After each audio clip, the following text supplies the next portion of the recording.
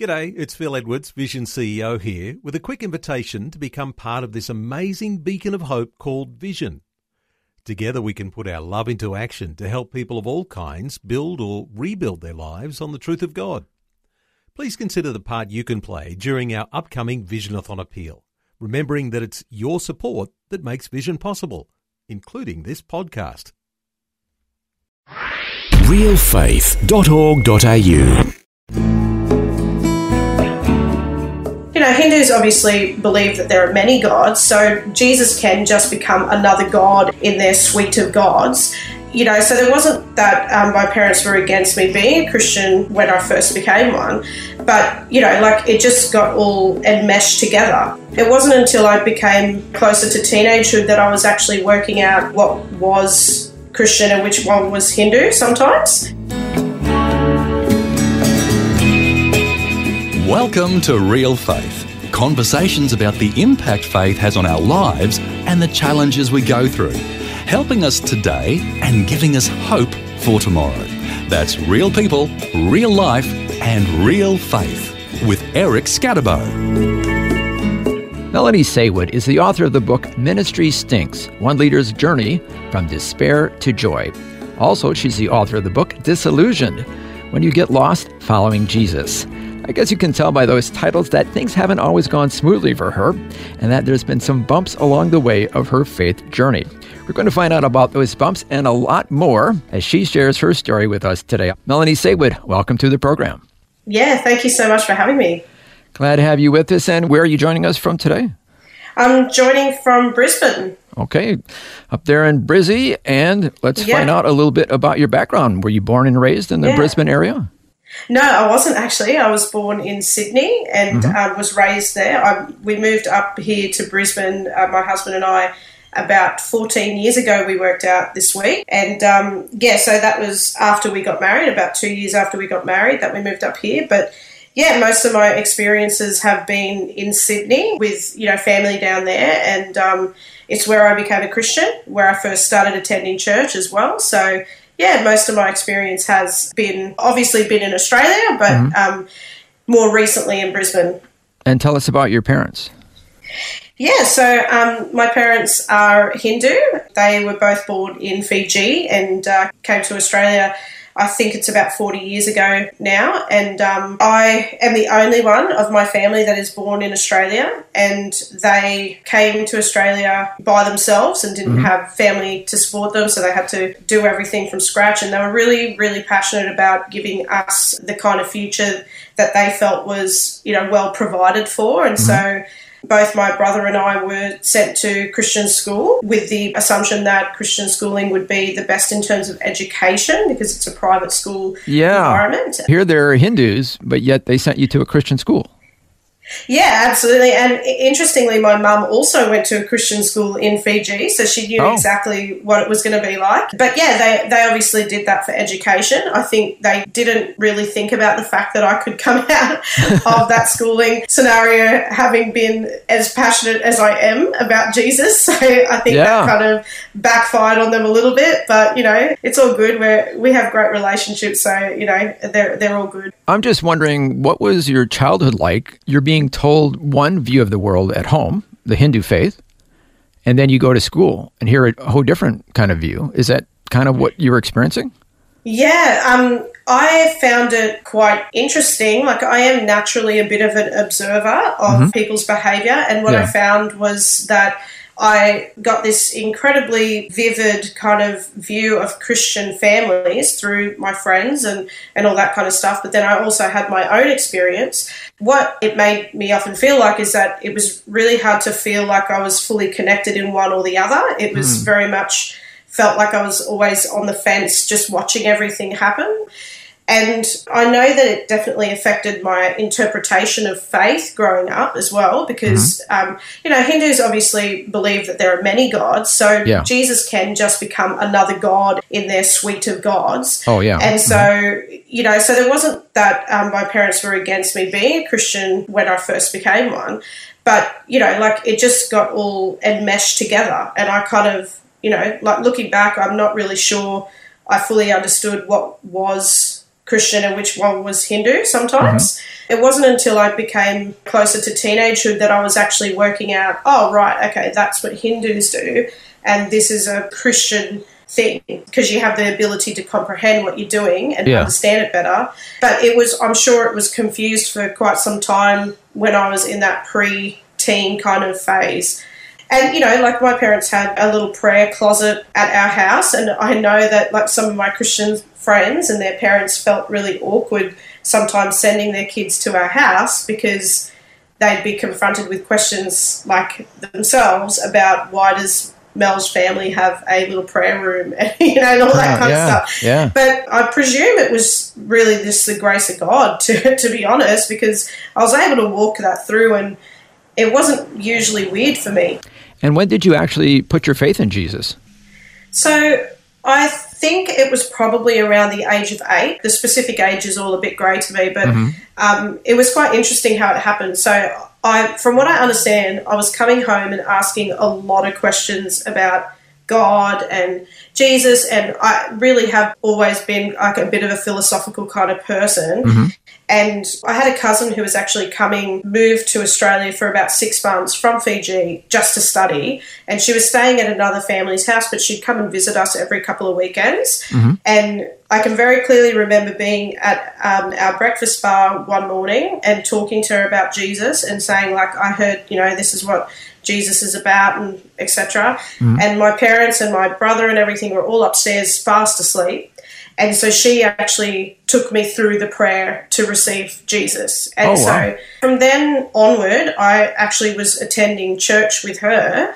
She was going to a Pentecostal church, a sort of ACC sort of church. Mm-hmm. But she then had to go back to Fiji. So it probably was only for about maybe 3 or 4 months that I was attending that church. Mm-hmm. And then she returned and I pretty much didn't go to church again until I was about 14.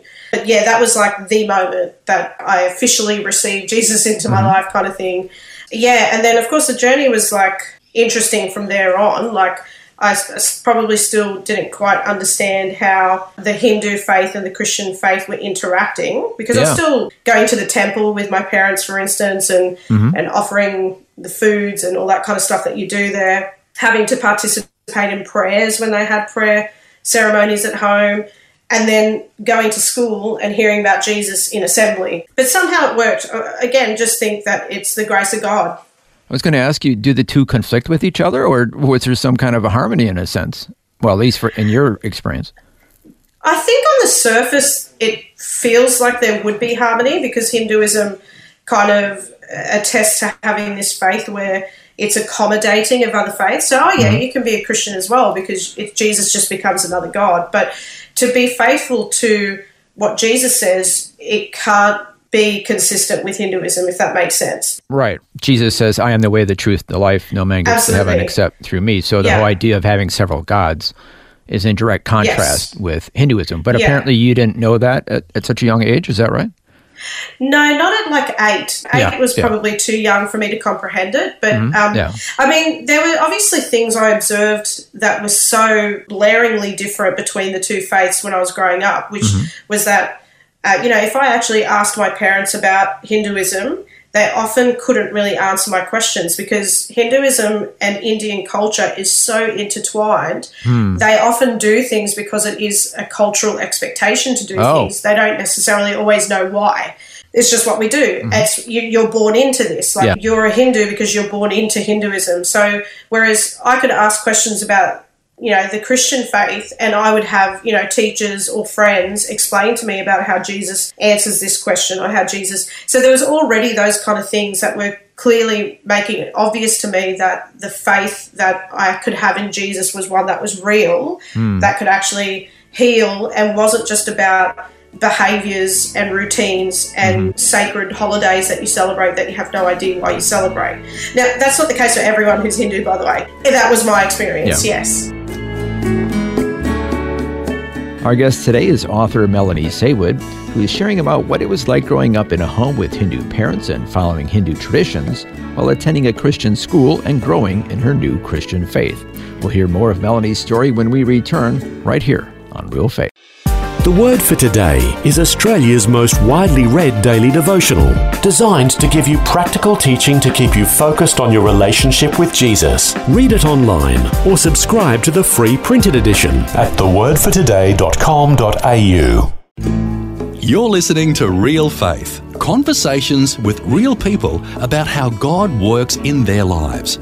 If you want to know more about integrating faith into your life, our website is realfaith.org.au. Just go to the website and you'll find helpful articles about the impact faith can have on your life. Once again, that's realfaith.org.au. Welcome back. I'm Eric Scatterbo, and today I'm chatting with author Melanie Saward, who's joining us from her home in Brisbane. Melanie is the author of the book Ministry Stinks, One Leader's Journey from Despair to Joy, and also the book Disillusioned, When You Get Lost Following Jesus. Before the break, Melanie was sharing what it was like growing up in a home with Hindu parents while attending a Christian school and growing in her new Christian faith. Now here's more of Melanie sharing her story. I think my parents knew that I wasn't a Hindu, but I certainly did have to follow the traditions because if we were going to temple, for instance, I couldn't say, no, I'm not coming. Or if we had a prayer ceremony at home, I couldn't say no. That was their home. They held that. But, you know, there was a point I got to where I did make a decision that Jesus was the way and that was the faith that I was living out and that I didn't believe that Hinduism was the way. It's quite a sort of, I shouldn't say funny story because it certainly wasn't funny at the time, but well, I was getting really passionate about my faith because I was 19 years old, I was in a church service and I had this major epiphany in the middle of the service that God is real.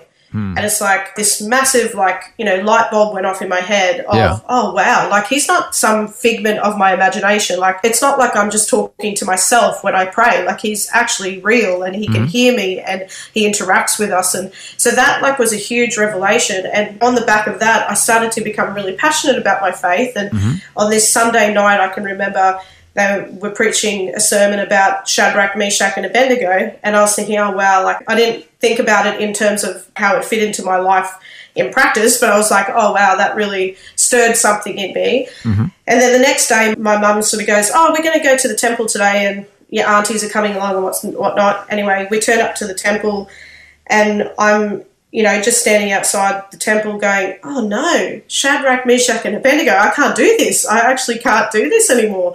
And, you know, so my mum comes to the back of the temple and says to me, oh, aren't you going to come?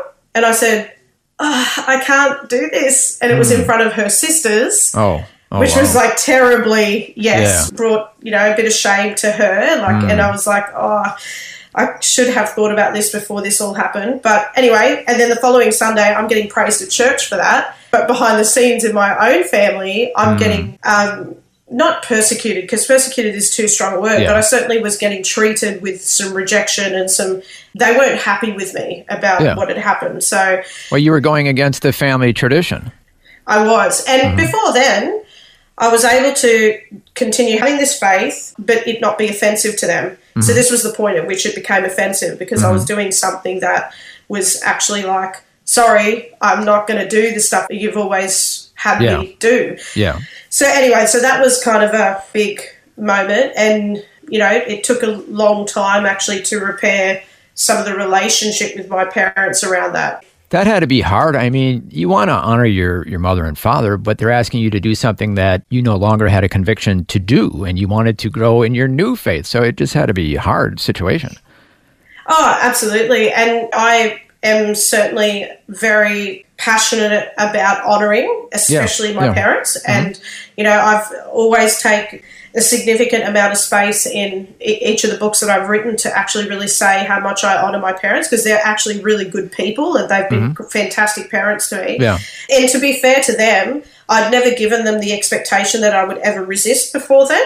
So it was probably the surprise of it that was a bit of a shock, I'd imagine. Yeah, it was exactly. It was a bit of a shock. And so then they had to go through this whole journey of, are we okay with this whole thing, with her going to church and her being so radical?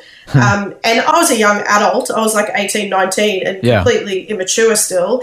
So I probably didn't really work out how much I needed to repair the relationship with my parents until I moved up to Brisbane. And since then, our relationships have been really great, and they're able to respect what I'm doing, and I respect the choices that they make also. So, yes, but it certainly has been tough. Yeah, it's certainly an interesting tightrope to walk on, to figure out how to honour your parents but still be able to say that, well, that's not what I'm going to do. Yeah. So that was as a young adult, and then eventually you go on to ministry. Tell us about that. Yes. Yeah, so it was a good 10 years later. I probably thought that I was called to ministry long before that. I felt like was really passionate about people in their faith, and actually the decision to really go all in for Jesus and pass away from the things that I'd been living in terms of Hinduism probably actually made me more passionate, because I had this audience now that were watching me when it came to my faith, and I wanted to show them that Jesus was the real deal. Well, when you say an audience, who are you referring to? My family, not just my immediate family. I had cousins and aunties and uncles and everything. So, I'd often go to family get-togethers, and someone would say something that would make me the subject of conversation in terms of my faith. Yeah. And I would have to answer all these questions about how, it was really quite strange. Like I'd often be like, what? I mean, why are they asking me this right now in front of everyone? But that's just how it was, and I kind of got used to that. So it just meant that my convictions were stronger, because there was people watching to see whether or not this faith was real that I had, and so it had to be real. I couldn't fake it. I had to be real about it. Anyway, so fast forward 10 years later, I had been working in counselling and actually helping people with injuries, like returning to work and all that kind of stuff. And I basically was at church one day, and this was just after I'd had my daughter, so she's probably about 6 months old by the time. I had been having this whole feeling of, is this it? Like, I just go to work each day and I feel like I've got to do more than this. I want to do more. And, I sort of realised that, there might be some kind of internal transition going on, like there was something prompting me to want to change. Yeah. And so I'm at church one day, and they're announcing the internship program at the church. And, it was like that light bulb moment again. Oh, wow, is this what you want me to do, God? I should do this internship program. And so, as a family, we reshuffled life so that I basically changed my job so that I didn't have to work as many days, so I could still have enough time with my daughter. And, basically the next year I'm doing the internship. And then the internship was like a total adventure, because it's very humbling to have gone from working like 10 years in corporate industry to like cutting vegetables and fruit for, a creative night. So it was very humbling. It was very humbling. The first few days I was cutting those vegetables and I'm going, what am I doing? Why am I doing this? And then by the fifth day I was like, come on, Mel, just remember that it's like worship. Like, this is your worship to God, right? So you don't do it for people, you do it for God. Anyway, so I came to terms with all that. But by the end of the year, I kind of felt like I'm going to end up working here. I could kind of feel it. And of course, 2 weeks later, I'm getting pulled into one of the offices and saying, hey, would you like to work for us? You could, basically I was going to be working sort of split role. So I'd do a couple of days in the creative team and then a couple of days in the Connect Groups team, which is small groups. And I was like, oh, yes, like, absolutely, I'm going to be doing something for God, That's how I perceived it. For some reason, before then, I didn't think I was doing something for God. But as soon as you say church ministry, you feel like, oh, I'm finally doing something for God, which is not the right attitude, of course. But anyway, I started working there, and the first 6 months were like bliss. It was so amazing. I was like, doing all these creative things and being able to come up with ideas and just being a part of the team, and I loved it. And then by 6 months, we had this event that was happening at our church, and I was kind of one of the key people that was organising the actual items. And the Sunday morning after the event, I'm walking out the house, and my daughter, who by that time is probably almost 2 years old, is running to the door saying, Mummy, don't leave me. And I just went, I closed the front door and I stood at the door for about 5 seconds just going, what are you doing, Mel? Like, this is not good. You've never heard those kind of words come out of your daughter's mouth before, and it's not really something I would ever want to hear. Do you know? Like, for whatever reason, she might have only been 2, but she's clearly perceiving that I'm not here for her as much as she thinks. Oh, that must have really cut deep. Oh, it was awful. I think I was in the pastor that I was reporting to at the time, like I was in her office almost every day just crying, just going, I can't do this. Like, if this is the pace I've got to do it at, I don't think I can actually do this job. I don't know how I'm going to be there for my 2-year-old child. And, you know, there was a lot of other staff members that had kids, but the women that were on staff that had kids, most of their kids were probably later primary sort of age to high schoolers. They didn't have kids that were still in nappies, and they were trying to work out all of that kind of stuff. So I was the only one, and I felt very isolated because of that. So were you full-time? Almost. I was about 4 days a week. Okay. So a lot of hours. A lot of hours, a lot of nights as well. Like, when you're in it and you're loving it, you don't actually think about how that probably isn't great for your family.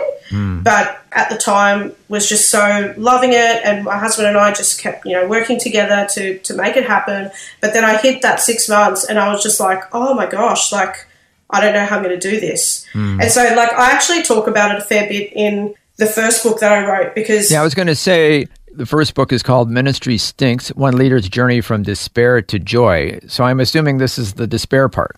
This is the first despair that I probably experienced. Oh, there's more despair to come. There was different things at different times, of course. Okay. But that one was more about me and my capacity to do this. Like, how was I, as a young mum with a young child, going to manage the responsibility I was, and, you know, and a husband whose work was completely exploding at the time as well. And mentally I went really downhill, like, really quickly. And so I didn't know, you know, I had kind of given up my career thinking I was going to work in a church, and I'm sitting there kind of going, oh my gosh, what have I done? Like, I've given it all up, and I don't really know if I can do this. Like, and I remember we had a conference that was coming up, and I basically said to God, you know, like you make these little deals with God, right? I said to God just before the conference, unless something amazing or something so clear happens to me in the conference, I'm coming back from this conference and I'm going to quit. And this was only after 6 months, which is like a rule for me. I hardly ever quit any jobs on such a short length of time in the job, right? But, of course, I went to the conference and something happened. I was, you know, in worship, and I can't even really remember the specifics, but something was said on stage and it spoke exactly to what my situation was. And, you know, the waterworks happened, and I sat down and started writing down, what are you saying, God? You know, this is what you want. And basically got this impression that I am where I am supposed to be right now, but I've got to learn better ways to do this. And then hence I had to come back. So I came back to the office the following week and I went, okay, this is obviously where I'm supposed to be. I now need to make a plan for how I'm going to manage this. And then, you know, obviously for the following 4 or 5 years of ministry, I, you know, essentially stuck to that plan to make sure that I was giving enough time to my family, having enough time for myself, having enough time even for your relationship with God, because sometimes, you know, the whole Sabbath thing gets thrown out the window when you're like got so much going on. And that's how I survived. And so, and then, you know, it became a thing where I was learning more and more how to handle the stress of it. Well, that was part one of my conversation with Melanie Saward, who's the author of the book Ministry Stinks, One Leader's Journey from Despair to Joy, and also Disillusioned, When You Get Lost Following Jesus. So as you can probably tell from those titles, that Melanie has encountered some bumps along the way in her faith journey. So we invite you to join us again next time to hear more of her story and more about those bumps she's experienced in life and how the Lord has helped her get through them.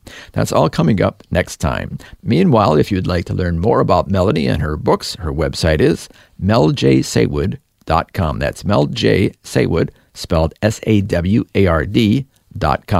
meljsaward.com. Well, until next time when we'll hear more of Melanie's story, I'm Eric Scadavo. So long, and God bless. You've been listening to Real Faith, and if you have any questions or comments, you can send us a message through our website, realfaith.org.au. That's realfaith.org.au. Real Faith is a production of Vision Christian Media. This program is a production of Vision Christian Media. To find out more about us, see vision.org.au.